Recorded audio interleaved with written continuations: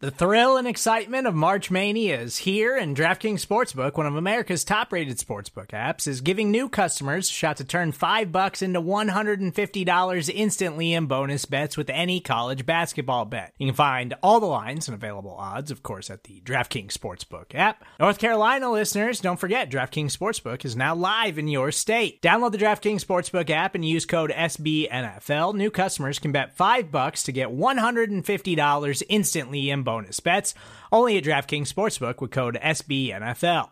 The crown is yours. Gambling problem? Call 1-800-GAMBLER, or in West Virginia, visit www.1800gambler.net. In New York, call 877-8-HOPE-NY or text HOPE-NY. In Connecticut, help is available for problem gambling. Call 888-789-7777 or visit ccpg.org.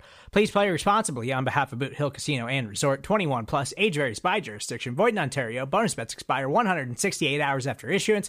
See dkng.com/bball for eligibility, deposit restrictions, terms, and responsible gaming resources.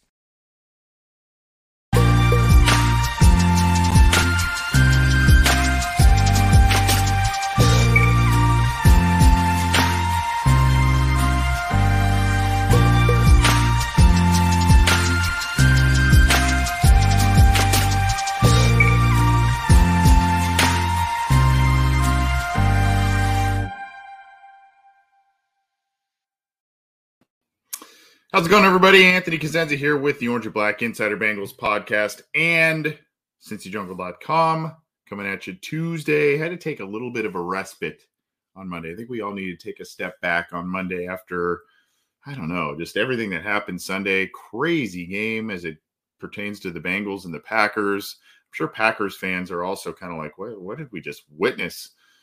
5 missed field goals, another missed extra point between the two kickers. Basically, both teams kind of playing hot potato and saying, I don't want to win this game, you win this game. No, I don't want to win this game, you win this game. And I don't know. Green Bay comes up on the fun side of it, 25-22. The Bengals are left with some questions. I think a lot of us are optimistic about the performance in a lot of different ways, but I think there are still, like I said, a lot of different questions, a lot of different things pertaining to this team where we kind of say, where are we at right now? And right now, the Bengals are kind of doing what they did under Marvin Lewis with some of his best teams, where they're beating the teams they're supposed to beat in terms of records and seemingly winnable games on the schedule, but not beating those elite teams, not beating those upper echelon teams that you need to start beating with regularity if you want to be taken seriously as a contender and be confident that you're going to win in the playoffs if and when you get there. This is a good comment here by Antonio Wooten, a really brief one, but can we score 30? That is a great question. We're going to get to a lot of different headlines. I kind of renamed this a little bit.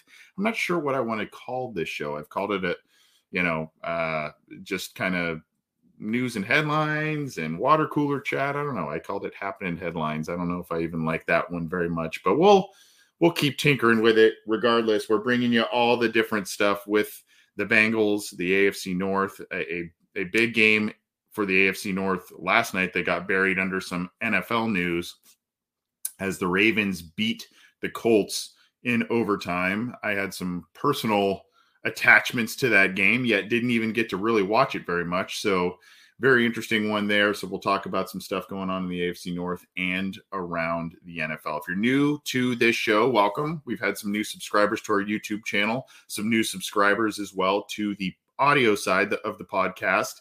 So you can, if you subscribe to the audio side, you can get our show, the Orange and Black Insider, which is hosted by myself or my co-host, John Sheeran. We have a lot of different guests and a lot of different people that we bring on the program. We do this show where we kind of comb over some headlines surrounding the league.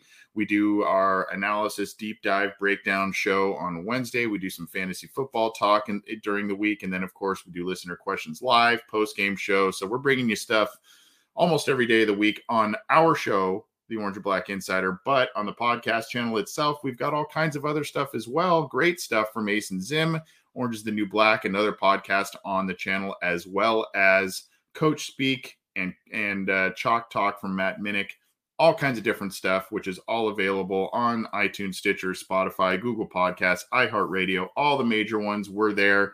And of course, our YouTube channels, whether it's New Stripe City or ours, the Orange and Black Insider. And I think you can subscribe right there if you're watching the YouTube channel, right there by my left shoulder that I'm pointing at, wiggling, all that kind of stuff. You can click there, subscribe, and get going. But we appreciate all the support. I know it's not an easy week and not an easy game to swallow for Bengals fans on that one. I know a lot of people who were there in person rooting for either team, and they got a lot of extra football to watch in a crazy one. But let's talk about that game. We'll start there with kind of what happened in the late portions of that game. We'll talk about some aftermath from that game, and we will lead into some things going on with the Bengals as they head to Detroit to try and right the ship and get to 4-2. That's going to be a tricky game. We'll talk more about that in a second. But there were some instances at the end of the game that brought some questions, whether it was why the Joe Mixon run at the end of the Bengals' last possession there. They got them to 4th and inches. Why wasn't that reviewed? Because that spot seemed to be not necessarily there was questions on that spot, I guess. It wasn't necessarily wrong or right. It just probably deserved a second look, didn't get one. And then there was some sort of a false start potential situation on the game-winning field goal. Logan Wilson you see here from Nathan Begley. Logan Wilson pointed at the Packers, but he didn't really have a case. You see here, this is from Jake Liskow of Locked On Bengals, kind of explaining a little bit here. Wilson was just pointing at a guy who was getting into his stance. The Bengals shift, the left guard gets knee off the ground into the stance, and then it just wasn't called. But Crosby hit the field goal regardless. Would have put the field goal at 54 yards. Crosby hit the 49-yarder.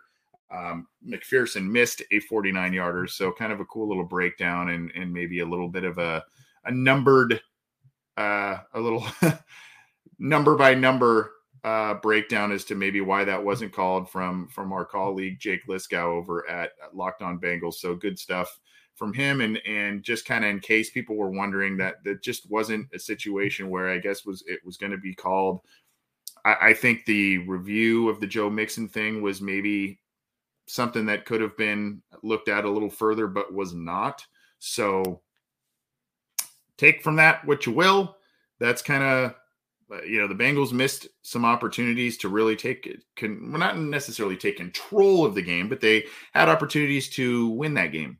And it was there for the taking, and they did not take advantage. They just did not take advantage. And, the Packers had chances to wrap that one up a lot as well, whether it was ending drives with touchdowns that they got pretty close later in the game, and instead of attempting field goals that they would have missed.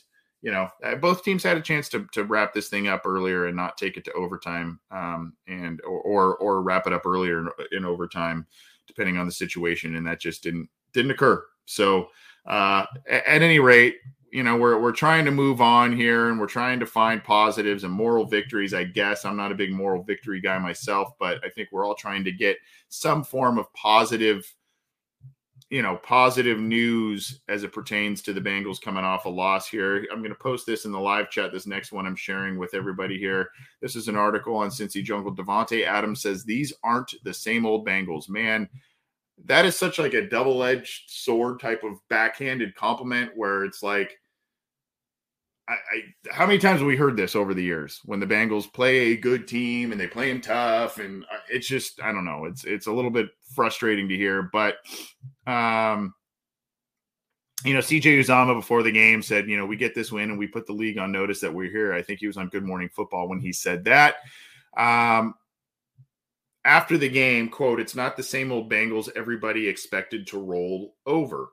The Bengals are a good team," is what Davante Adams said about the Bengals. And that, he came off a game where he had over 200 yards receiving, was just kind of making play after play. And whether it was a big bomb against Chidobe Awuzie, who I think did overall a pretty good job on Adams. He I think only allowed about 80 yards of that 200 to Davante Adams. And you knew Adams was going to get his. You didn't think he was going to get 200 yards, but you knew he was going to have a pretty good game. You knew Rodgers was going to put up some stats.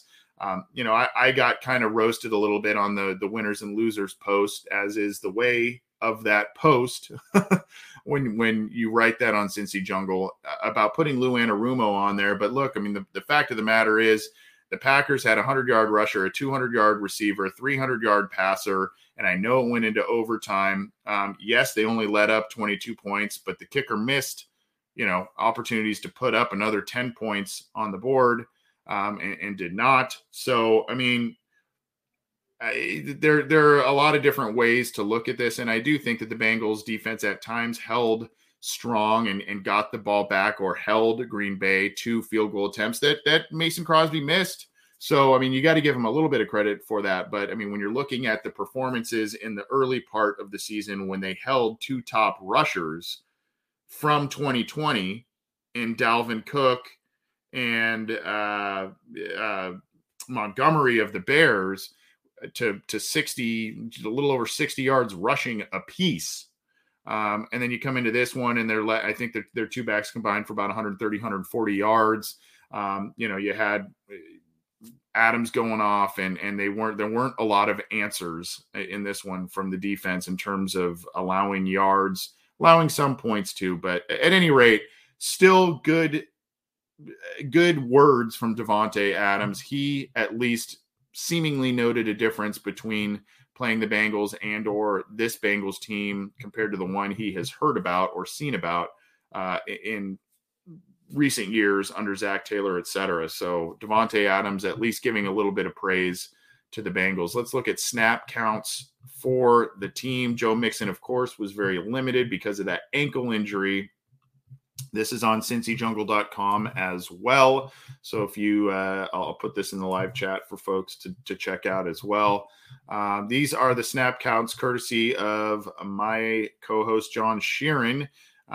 Let's go down here. You see here, Jonah Williams, 100% of the plays, basically all of the offensive linemen and Joe Burrow, 100% of the plays. Chase playing 91% of the games, and boy, is he off to a great start to his career. We'll talk more about that in just a second.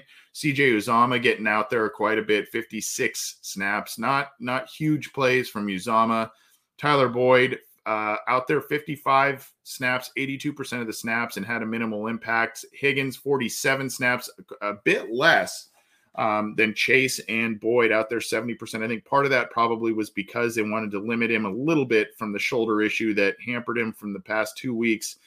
And then, Higgins also had limited opportunities, and he had two big drops in this game. One was a bit tougher of a grab than the other, but one was late in the game, and you kind of feel like, man, you got to make that catch.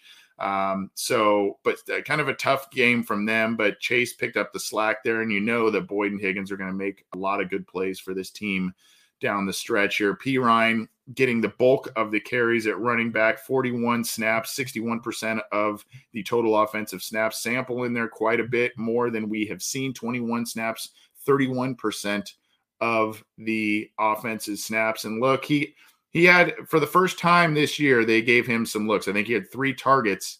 One was a drop. One was a 6-yard gain where he had a lot of open room and he kind of tripped over the turf.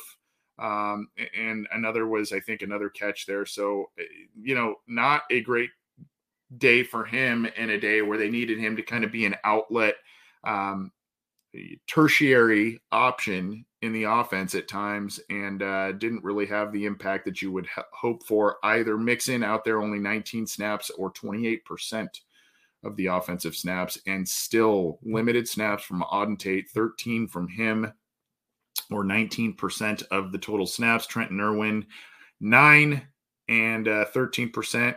Evans out there, only 7 snaps, but made a couple of catches there, 10%. Prince out there on 4 snaps. Mitchell Wilcox out there for 2, who is usually a special teams guy. Von Bell and Jesse Bates playing all of the snaps. Wouzier left. He got knocked around a little bit on a hit I think it was from Bell, if I remember correctly, took a hit, left briefly, came back. Logan Wilson out there for 55 snaps, Hubbard out there 53. And then look at the defensive line rotation again. Hendrickson doing all kinds of different things for the defensive line, out there for 80% of the snaps. Reeder out there for 77. And then you look at Ogunjobi down a few spots there, 58% there. BJ Hill 41% and Tupou 39%. I think, you probably want to maybe limit Reeder snaps a little bit more than that. But I mean, they were running the ball effectively for the most part. And Reeder was a guy they were hoping to help that situation. Ogunjobi had a good play late, but most of these guys, it was pretty quiet from the guys that were doing a lot of different stuff on defense the prior weeks. Davis Gaither out there, 33%. Sample, a rotational guy that they had both inside and out on the defensive line, getting 17 snaps there. And then Wyatt Ray out there more and more, and no Hodge. No Darius Hodge there. It's been the Wyatt Ray show since. So, and then of course you see Jordan Evans there. Heartbreaking stuff for Jordan Evans, who suffered a season-ending injury. We'll talk about that more in just a second. And Ricardo Allen coming back from injury. I thought that he was going to be out there. The first game he was out there, I think about 20 plus snaps. And you thought he was going to be out there quite a bit more, particularly against Aaron Rodgers, and you can have that 3 safety look. Maybe he just wasn't fully ready to go. And so they only used him on 6 snaps. So that was a little surprising there, but that's a little bit of the snap distribution. I put the link in the live chat so you can see that there. And, it's interesting to kind of see how they're using the linebackers, how they're using the defensive linemen, how they're using all that personnel there. It's interesting to see the breakdowns, especially week by week. And it's especially interesting to look at that breakdown given the result of the game, right? I mean, those snap counts usually dictate or show you how that game was, the ebbs and flow of that particular game. So pretty interesting to see all of that breakdown there. And I think, like I said, I put that in the live chats for you all to digest there. So check that out. Some scary news from the Cincinnati Bengals here, but it ended up being good news. Joe Burrow was released from the hospital on Sunday night after the game with a throat contusion scare. Oddly enough, I think I tweeted this out. This was an injury that I just have not heard a lot about in football, much less pro football. I'm pretty ignorant to it, quite honestly, but both Joe Burrow and JOK, the rookie, Owosu Koromora at Cleveland, he had one too. Not only the same division, not only the same state, they weren't playing in the same state, but teams in the same state, same division, and it's the same week that 2 of these injuries happen after. I haven't really heard much about this at all. So I just found that to be very, very interesting and kind of a scare. I mean, anything with the neck, the throat, the head, any of that kind of stuff is especially scary. But Joe Burrow was released Sunday night from a local hospital. He was evaluated for the throat contusion. Apparently he had been, quote, poked in the throat. I don't exactly know what that means exactly. He took a big hit at one point where he kind of twisted all the way around. He had been sacked I think it was 3 times in that game. So, there could have been a lot of opportunities where he could have taken a hit there, called his number on a quarterback draw. Who knows exactly what happened there, but there was some reports of him not being able to speak either as loudly or as well as he wanted to. Obviously some discomfort there, but it sounds like, per Ian Rappaport and other sources, sounds like Burrow's going to be okay and he's going to come back and play this next week. So scary, but good news on the Joe Burrow injury front so far. Let's go, since we just kind of did some Joe Burrow talk and snap count, let's go to our friend Andrew Russell, who shares a lot of PFF stuff on Twitter at PFF_Andrew R. Here are the true pass block grades and ranks for the Bengals offensive linemen this season. Williams, 72.3. He has been pretty solid. You see 13th out of 64. Did let up a sack last week. 72.3 pass block grade, though, through five games. Spain, 66.7, which is good for 15th out of 65 total qualifying guards. Hopkins, oh boy, 29, which is 31st of 33 qualifying centers. Carmen, 54.0, which is good for 29th out of 65. That's basically, a little bit right around middle of the road. Xavier Suafilo, quite a bit worse than that, not 41.7, and Reef at 53 overall, 40th out of 64. And you see the Bengals overall rank 13th out of 32 in the pass block grade department from PFF. Look, I know it's been pretty ugly. I know that we like to take, and we take a lot of context and a lot of validity. We put a lot of validity in the PFF scores. So we take a lot out of those scores. And for the Bengals to be ranked 13th out of 32, when you look at what some of the talking heads like myself were saying going into this season, that if the Bengals were around middle of the pack, maybe even a little bit better than middle of the pack in some of these high-end statistical metrics, stats, that sort of thing, as it pertains to the offensive line, as it pertains to the defensive line, as it pertains to the secondary, as you look at some of those, you'd say, hey, I'd take that based on what we've seen the past couple of years. So in some ways, 13th out of 32 qualifying there, that's a pretty good jump for the Cincinnati Bengals in terms of pass block grade.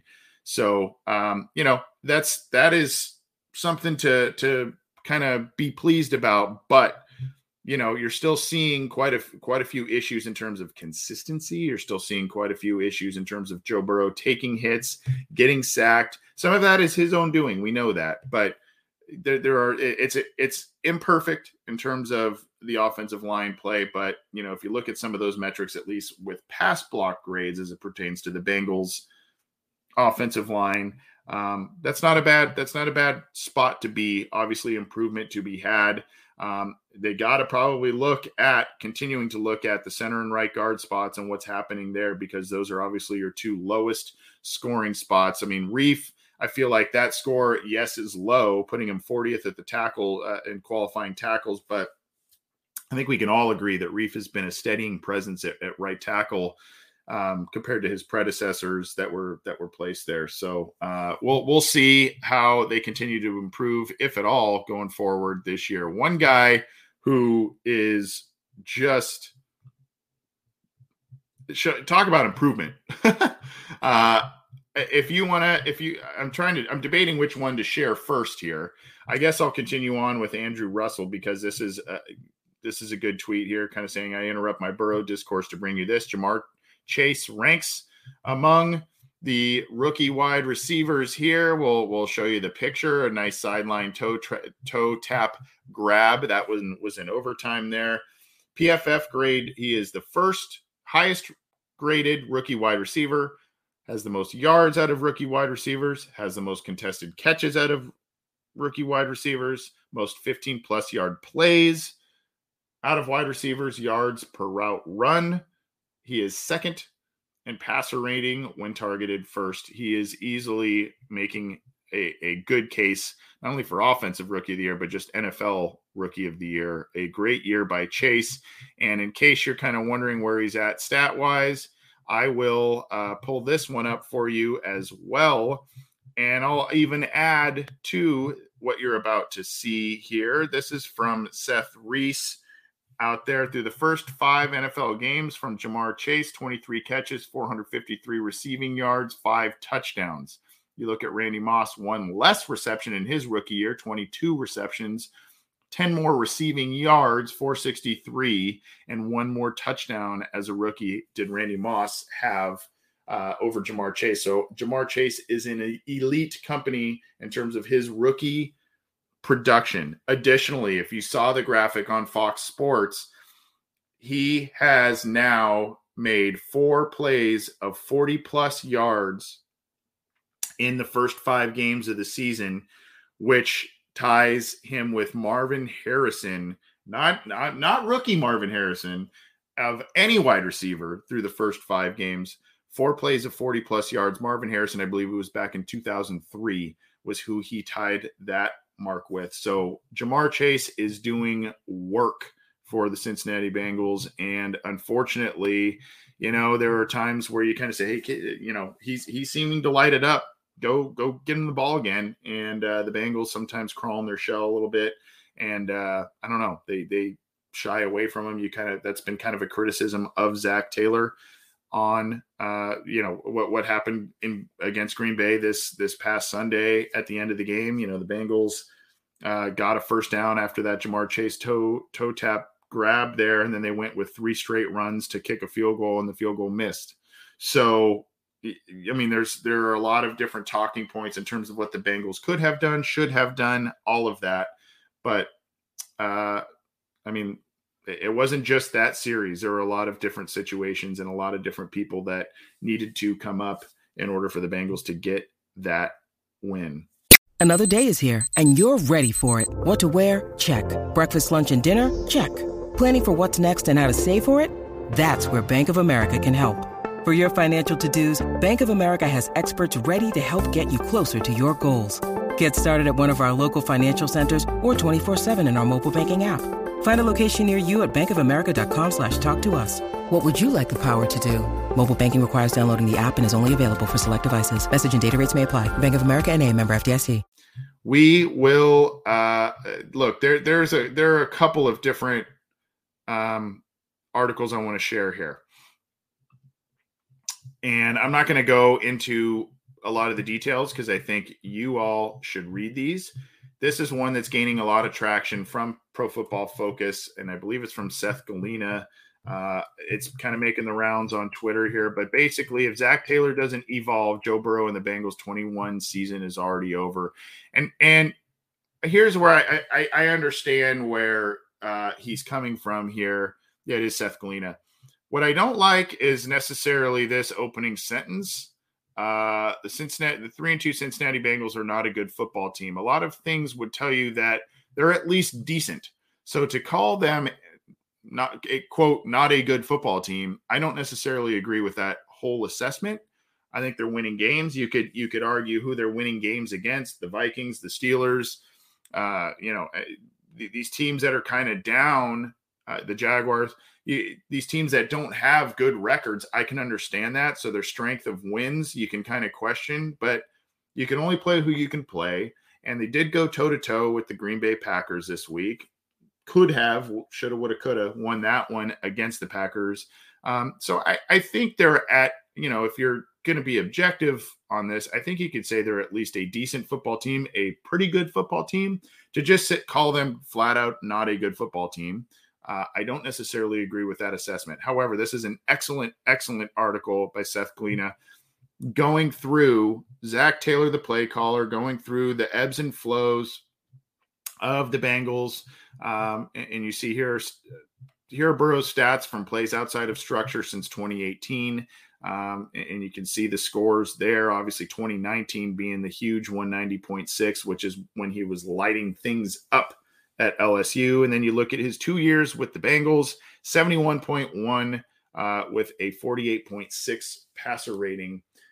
The argument here is if you're going to implement a lot of plays, particularly as a rookie with Joe Burrow, and then, of course, as he's still blossoming, he's still kind of technically in his rookie season based on amount of games played and started in the NFL. The point is if you're going to implement a lot of things that he tried to do at LSU or implement the things that they were doing at LSU, you got to let Joe Burrow be Joe Burrow. Don't take the ball out of his hands and, try and create plays that are more conducive to success. Try and mix your looks up and what you're doing in certain packages up a little bit more. So I would encourage folks to read this. I think I put that in the live chat. There it is on Pro Football Focus. So go check that one out. It's a really, really interesting article on what to make of Zach Taylor, the play caller, what to make of all kinds of different things going on with the Bengals and their offense. We do have some breaking news with the Bengals, which I was actually going to get to in just a second. So we will talk about that. I want to bring up one kind of related article to that PFF post from John Sheeran, and I want to put the link in. I'm not going to go too deep into it because I want you all to read it, but it's, again, kind of going through some of the arguments between Bengals fans, Bengals pundits, about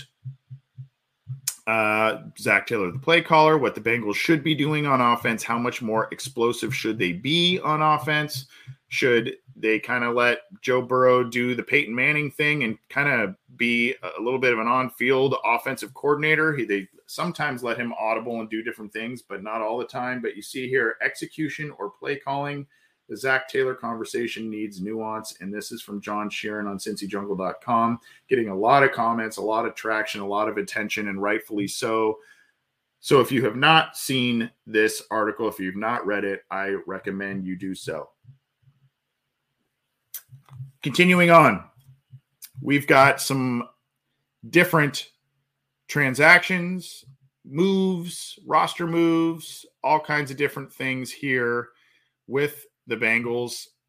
There is, I don't know if this is in response to, I don't know what this is in response to. Maybe losing Jaquez Patrick off the practice squad. But Elijah Holyfield, who is Evander Holyfield, former heavyweight champion of the world, Evander Holyfield's son, Elijah Holyfield, he is joining the Bengals practice squad per reports via Ian Rappaport. And then it's also in response to P. Ryan going on the COVID-19 list. I'll talk about that in a second. So that is all kind of some of the dominoes there. But basically, he bounced around. He has bounced around the NFL since 2019.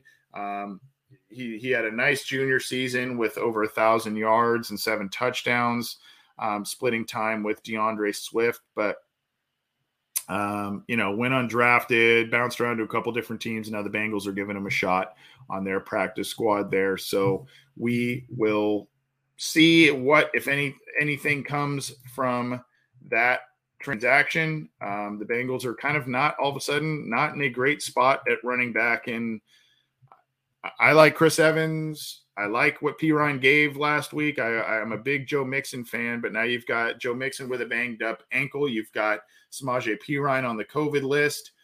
Evans, a rookie, still trying to find himself. And when you saw Perine for everything he did nicely on the ground and a couple times through the air last week, you did see him get bowled over in pass protection and have Burrow get sacked. So, this, I know hindsight is 20/20, but when you look at Giovanni Bernard, what he brought to the Bengals, and a lot of different ways of what he's doing with the Buccaneers, you're kind of saying, oh boy, maybe we shouldn't have let that one go here, but bygones be bygones, right? So as I mentioned, P. Ryan is going to the COVID list, as is Jackson Carman. So here is an update post on that. The Bengals place both of them on the COVID-19 list, and Jordan Evans, who tore a knee ligament, is on IR. You saw it was kind of tough to watch. Evans was carted off on Sunday, and you kind of knew that was probably not going to be a good outcome for him. Unfortunately, one of the very few Marvin Lewis holdovers on this team, a guy who is valued on special teams. So the Bengals will need to figure that out. But Evans on IR, and the Bengals are putting Jackson Carman and Samaje Perine on the COVID-19 list. The Perine news, and as I mentioned, the loss of Jaquez Patrick probably paved the way for the Holyfield signing to the practice squad. So that is what is going on there with the Bengals. And in response to that, Zac Taylor said that even though Xavier Su'a-Filo has kind of been like week to week and day to day and all that kind of stuff, and this is a very interesting scenario, if Jackson Carman continues to be out on that COVID list, if he can't come back, he's going to start rookie Deontay Smith. And if you remember, Deontay Smith looked really good in camp, albeit at a lot of it was at left guard, but he was a tackle by trade in college, and he got some time at, backup tackle spots in preseason and practice and whatnot, but he really impressed, particularly in practice. And at some points, a lot of people thought he had shown more growth and potential than Jackson Carman did, even though Smith was drafted 2 rounds later.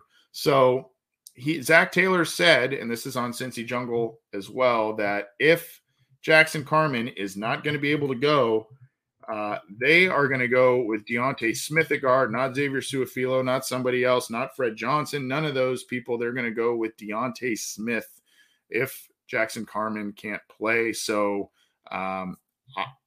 as much as I want to see Jackson Carman continue to develop, and I do have high hopes for him, I think that I'm also very, very intrigued by Deontay Smith potentially playing and getting time and seeing what the growth is there, getting thrown to the wolves, so to speak, against a Lions team that is just starving for a win. And that's why this week scares me a little bit. But regardless, that is the direction that Zach Taylor is supposedly preparing to go should the Bengals not have Jackson Carman services going forward here.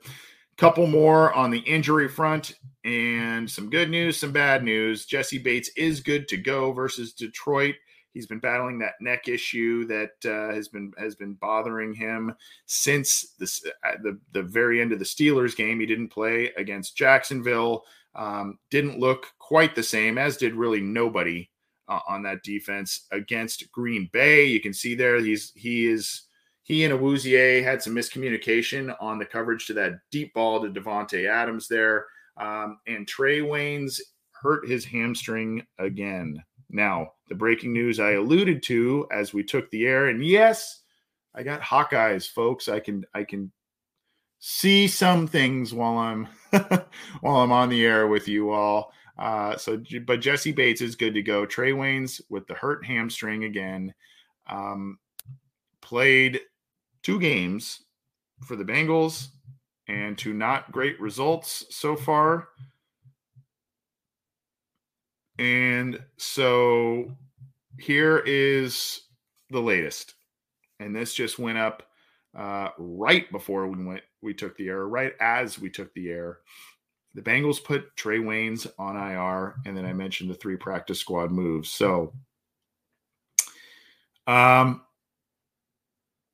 we talked about Holyfield going to the practice squad. They also signed cornerback Holton Hill, a big guy, 6'2", 196 out of Texas, was a college free agent from the Vikings, and then spent 3 seasons there, and then also bounced around to the Colts and Cowboys. He's played in 28 career games, does have an interception and 11 pass deflections in his time in the league. We talked about Holyfield already. The thing is with this, when you hear IR, you're thinking, oh, he's done for the year. I don't think that's what they're going to do here. I think this is, unfortunately, they probably should have done this maybe at the beginning of the season, this IR return where he's going to be out at least 3 weeks. And then you really get a chance to let him rest these things. Don't rush him back. And, I don't know, but here you go. He's going to probably be out at least 3 more weeks. So, week 9 to the Browns is when, and that would be a nice player to get back for that game. But man, Wayne's playing in 2 games so far since being signed in the 2020 offseason. He had the pectoral injury last year, and now he just keeps battling this hamstring issue. So I know a lot of folks are going to be up in arms, and I guess rightfully so, about Trey Waynes, the contract, and everything that comes with that. Unfortunately, it has just not worked out well for either party. I know he wants to be out there, and he was kind of an integral part of what they were trying to do on defense, and to not have him for so many games is just it's disappointing. It's disappointing, and you feel bad for the guy, but at some point you got to be available to help out the team. And he can't help some of these things, obviously, but just disappointing. We've had so few opportunities now to see. We've had one game where you've had Jesse Bates, Trey Waynes, and Chidobe Awuzie to play all together. One game. And then Awuzie left that game briefly last week against the Packers. And really, those three guys being together didn't provide a bunch of stuff, because Rodgers threw for well over 300 yards. Devontae Adams had over 200. So I don't know. But, the formula has just not been able to take place because of a lack of availability. And that's a shame. Yeah. Boosted Gaming here, and 3 years, $42 million. He's played in 2 games. Yeah. That's pretty much the only way you can paint that one right now. And finally, as the Bengals get set for week 6, can't believe we're already in week 6. This is when teams, I believe, some teams start their bye weeks and whatnot, but the Bengals open as road favorites against the Lions. Not a surprise there. Just 3.5 though, which would have made that about, a touchdown game had this been played in Cincinnati, based on, teams usually getting about 3 or so points on their home field. Look, this game worries me a little bit. Because the Lions have been so close a couple of times and played hard throughout much of this season so far, despite being 0-5. Jared Goff has beaten the Bengals before as a Ram. And, so a lot of people are saying, well, hey, Zach Taylor can game plan for Jared Goff. He knows him. He was in that quarterback room, and sure. But the last time, these two faced, it was just, when Goff played the Bengals last in London, it was pretty ugly. So look, this is a game that the Bengals should win. I really hope they come out and just cruise to a, 2 touchdown, 2.5 touchdown lead, that sort of thing, 17-point win. But this is a Lions team that is playing well.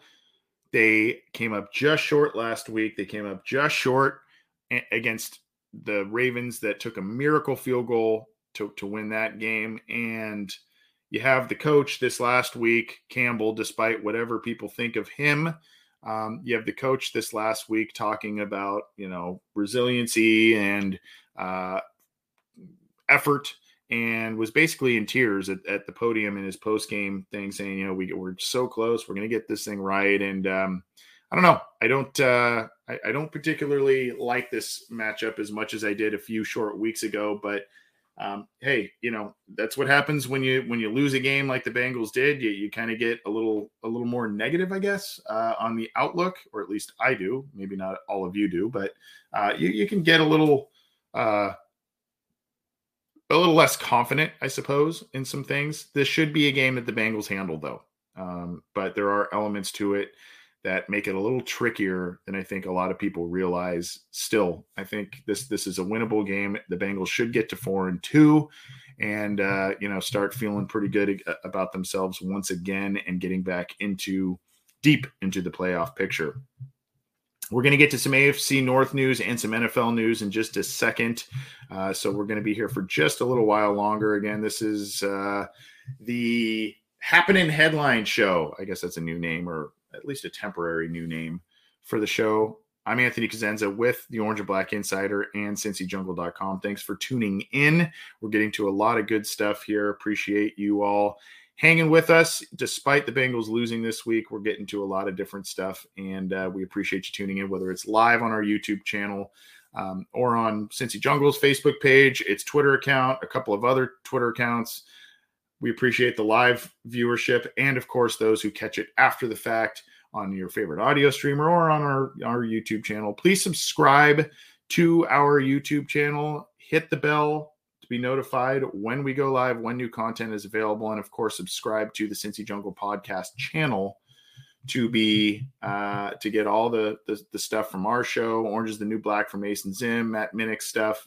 and leave us a review if you could. That would help us out. We're going to continue on in just a second, but before we do, I want to tell you guys about SimBull. You've probably heard me and John talk about SimBull for a number of months now, and it is a great product in which we are proud to continue partnering with them. SIMBULL.app/OBI. You get an incentive as a listener to this show, a reader of Cincy Jungle. If you use the promo code OBI and you deposit at least $100, it is completely risk-free for the first 90 days. Now, what does a deposit do? How does this thing work? All of that. SimBull is where you can buy shares of teams like their stocks, and you can make money off of teams, whether it's short-term, whether it's long-term, whether it's a team you're passionate about, or one you just see good opportunity with. You can make money off SimBull, and it's like playing the stock market. So if you play fantasy football, if you play survival football, if you do any of that kind of stuff, if you play the regular stock market, this is something you got to look into. SIMBULL.app/OBI, and your deposit of at least $100 is completely risk-free for the first 90 days if you use the promo code OBI. So you can submit a deposit, get going, and invest in certain teams, whether that's the Cincinnati Bengals or another team. And you, if you end up losing money, if you end up whatever, if you end up losing your deposit, if it's in the first 90 days, you can recoup your losses by giving it a try. So sign up, deposit that money, use the promo code OBI, and have some fun with SimBull. SIMBULL.app/OBI. Let's go into some AFC North news. As I mentioned, the Baltimore Ravens survived a weird one last night. This is on BaltimoreRavens.com from Clifton Brown, who is a staff writer over there, kind of talking about the resiliency. I'll put the link in here of the Baltimore Ravens. And really the message is they're overcoming of injuries. They're overcoming of sometimes imperfect play to somehow manage to be 4-1 and atop the AFC North right now alone this week. Last week, that was not the case. There were 3 teams atop the AFC North. Now the Ravens are there. And credit to them, they have had to withstand.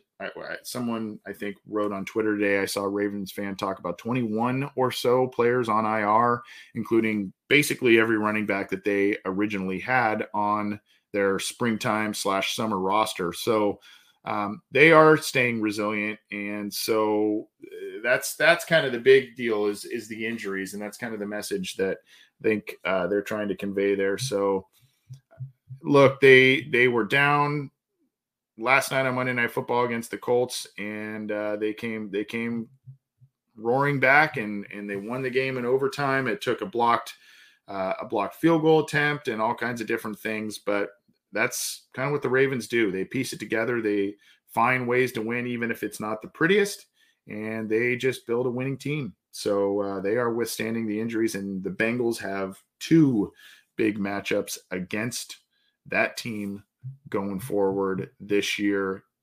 So those will be big AFC North battles for sure, and good measuring sticks once again for where the Bengals are. Zach Taylor has not beaten the Baltimore Ravens as the Bengals head coach. He has beaten the Browns. He has beaten the Steelers twice. He has not beaten the Baltimore Ravens.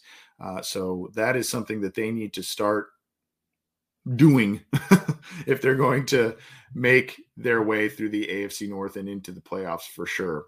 The Cleveland Browns lost a shootout to the Chargers, and everybody is now all over the Justin Herbert bandwagon. But the Browns place 3 players on IR and make other roster moves. They put defensive end Joe Jackson and fullback defensive end Joe Jackson and fullback Johnny Stanton have been signed to the active roster. They placed Chris Hubbard, an offensive lineman, another fullback, Andy Janovich, and safety MJ Stewart on injured reserve. So a couple of different moves there. And then they activated cornerback Tim Harris from the practice squad COVID-19 list, signed tackle Alex Taylor to the practice squad. So the Browns kind of doing some moving and shaking of their own after the loss. They also sit at 3-2 with the Cincinnati Bengals in the AFC North. The Steelers got a win last week, and they are at 2-3. But big loss here. Juju Smith-Schuster, every Bengals fan's favorite Steelers player, will be on IR. And I know a lot of people say, he's not that great anyway, or whatever narrative you would like to use. Juju Smith-Schuster is a valuable player to that team, despite all the TikTok stuff and all of the attention, that the negative attention that the team doesn't seem to like that he brings to them. He does a lot of the dirty work. He does a lot of blocking and a lot of the Hines Ward stuff. And so, Bob Labriola of Steelers.com relays some words from Mike Tomlin. Tomlin said here, Juju sustained a shoulder injury against the Broncos that will require surgery, and he'll be placed on IR at some point. I'm sorry for Juju. I'm appreciative of him, the spirit that he brings, the effort that he brings, the quality of his play, but that's what makes football the ultimate team game. We'll be calling on a number of people to bridge the gap in the short and long term in terms of bringing what he provides. So when you're talking about, again, he's continuing on, when you're talking about losing a guy like Juju and how he functions within the framework of our offense, usually you're talking about multiple people assuming his role in some form or fashion, particularly in the short term. So this is the article on Steelers.com talking about Juju Smith-Schuster being placed on IR after a shoulder injury against the Broncos, and the Broncos lose to they lose to both the AFC North teams that they've faced so far, the Ravens and the Steelers. And a lot of people that were high on the Denver Broncos early this season are now kind of wondering what's going on there and how viable their team is at this point in time. So that is a little bit going on with the Steelers. Here's one more from behind the steel curtain. Our counterparts over in the SB Nation network. You see here's some Pro Football Focus grades for week 5, and they particularly show Ben Roethlisberger having his best game of 2021. You can see here's the top 5. Claypool had a huge game. 87.4 was his overall PFF score. You see Roethlisberger with a 77.1. Deontay Johnson also with a really good score, 77.5. And then you see Smith-Schuster getting that 46.6 on the bottom. Trey Turner, 43.1, and Kendrick Green, 33.9. That offensive line, particularly the interior, continues to struggle. Just continues to struggle for the Pittsburgh Steelers, which is not characteristic of their football team, to be sure. I guess we should go here. I don't want to spend a ton of time on this, but it is worth talking about, I guess, because it is basically the largest headline in football right now as we transition out of the AFC North and just in general NFL news. And, of course, this also brings about an interesting talking point from a Bengals perspective, because the Bengals play the Raiders later this year. And I say I don't want to spend a ton of time on it because I don't like to give negative headlines and things that contain, just some bad stuff.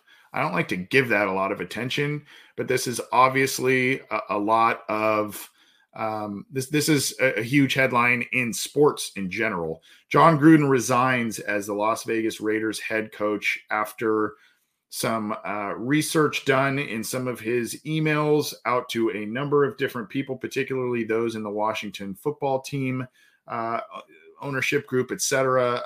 There were homophobic slurs, there were racial slurs, there were all kinds of stuff that were found in these emails and in a number of emails by John Gruden. And it's very disappointing to hear about this. And this was a guy that I think John Gruden was, that we I think most of us at his time at ESPN, at least, we enjoyed his insight on Monday Night Football and his, the Fired Football Coaches of America thing, where he sat down with all the quarterback prospects. And that was kind of a fun thing.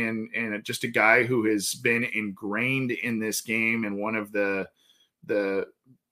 really a major face of the game for quite a while. And to see and hear this kind of stuff coming from him, disappointing. And he put out some statement about not wanting to be a distraction to the Raiders based on all of this, and so he resigned. Now obviously this Raiders team started 3-0 and have since lost 2 straight. Last week they just they looked lifeless in their loss, and they I assume this whole thing that started to come to surface days before that game had some form of an effect on it. But John Gruden out as the Las Vegas Raiders head coach.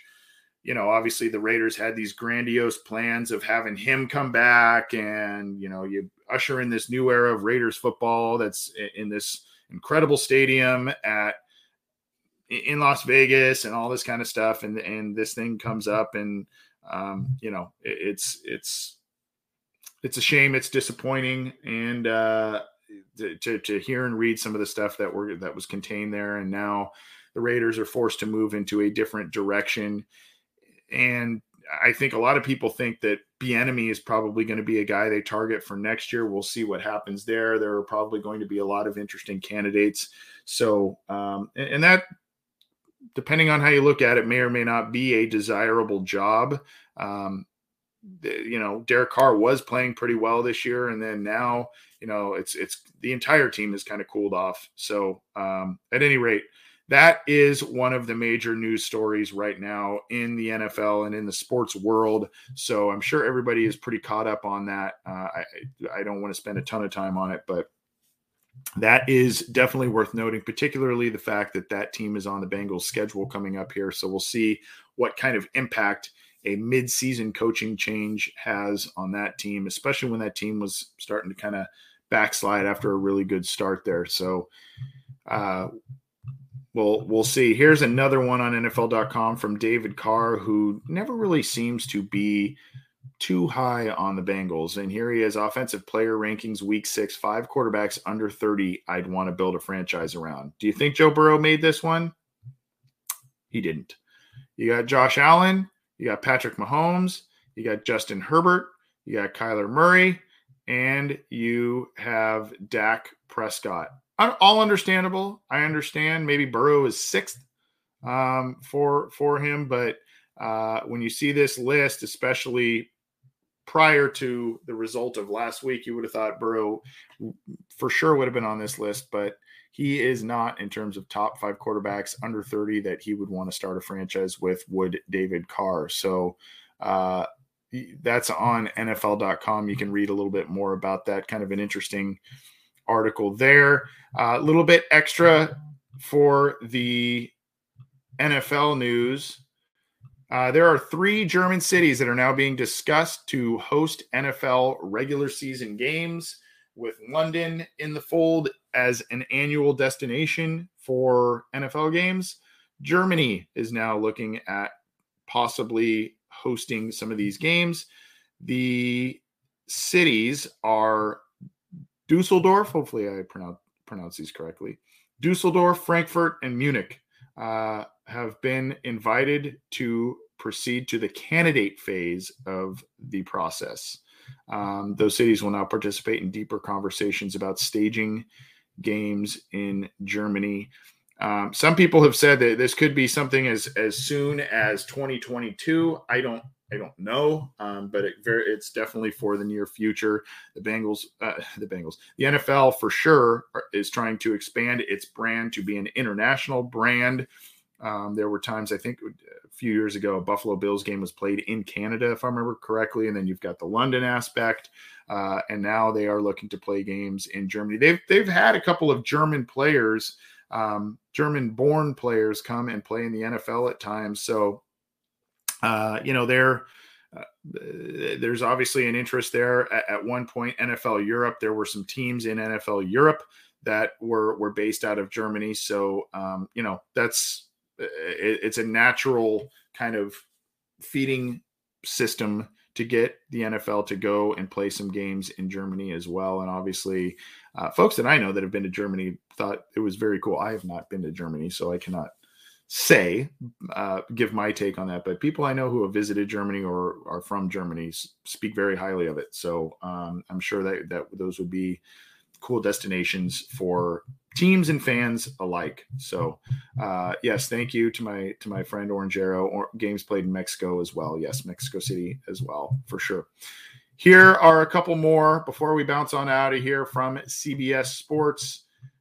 I like to use CBS Sports for a couple of different articles here, but this is one thing we learned about each NFL team in Week 5 of the 2021 season by Cody Benjamin. Now, for all of the national narratives surrounding the Cincinnati Bengals and those being trending a bit negative after their losing to the Green Bay Packers, I think a lot of people are saying, yeah, they were close, but that's just kind of the Bengals. They sometimes are close and they just can't get over the hump. Well, this one actually was a little bit more positive than I had expected here. And it goes through every single game team based on the result of their game. And the Cincinnati Bengals, he writes, Zach Taylor might be saving his job. There's still plenty of season left, but at 3-2 after pushing the Packers to overtime, they look worlds better than previous Taylor iterations in Cincy. So a little bit of positivity from CBS Sports in terms of the Bengals and what Cody Benjamin saw from the team last week. I put that link in the live chats for you as to digest as well. So check that out. And it wouldn't be a happening headline show, a water cooler chat, whatever you want to call this thing, without some power rankings. And we usually like to do the ones from Pete Prisco because Prisco is usually pretty generous to the Bengals in these, at least once they start winning, he starts bumping them up a little bit. So you see, he has the Packers at 3. He dropped them down a spot. So he said they didn't look great against the Bengals. So kind of puts the onus on them. He has the Bengals right in the middle of the NFL, even at 3-2. And he writes, they showed well against the Packers. The Packers didn't play well, but the Bengals showed well. Okay.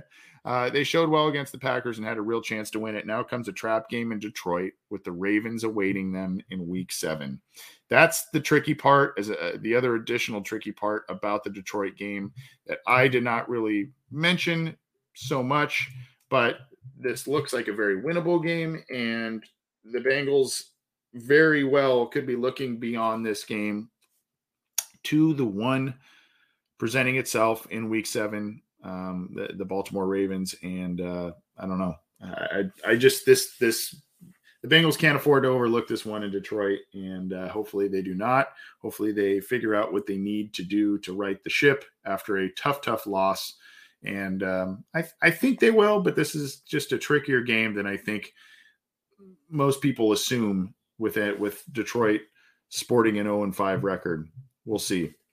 I'm Anthony Cosenza. This has been the Happening Headlines or Water Cooler Chat episode of the Orange and Black Insider Bengals podcast. We went through a lot of different stuff. Took a full hour. Can't even believe it.